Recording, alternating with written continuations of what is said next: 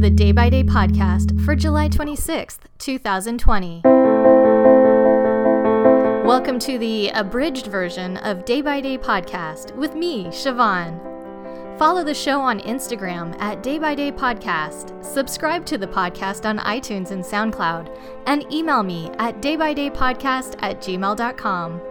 Tomorrow, July 27th, is Sleepyhead Day, celebrated in Finland in recognition of the Seven Sleepers of Ephesus.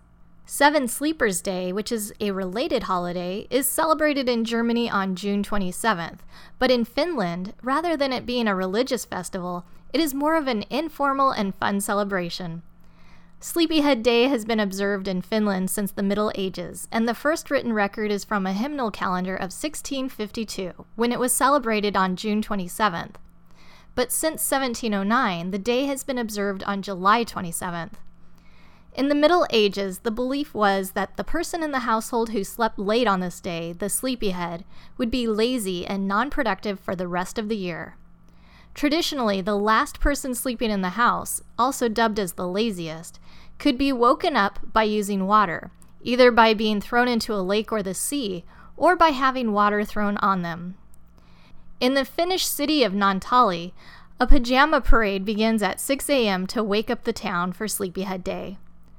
This is followed by a Finnish celebrity being thrown in the sea from the city's port at 7 a.m.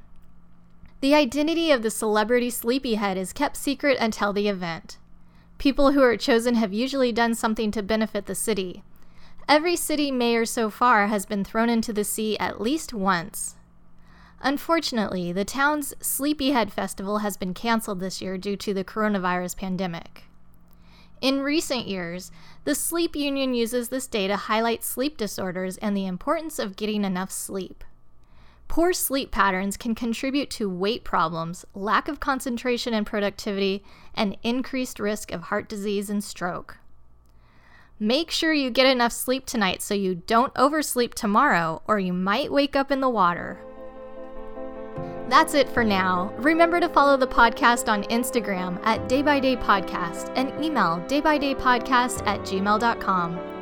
The podcast is also available on iTunes and SoundCloud, where you can listen to past episodes.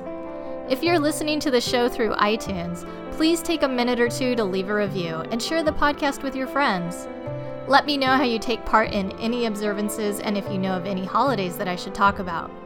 I'll be back soon. Until then, remember to make each day count.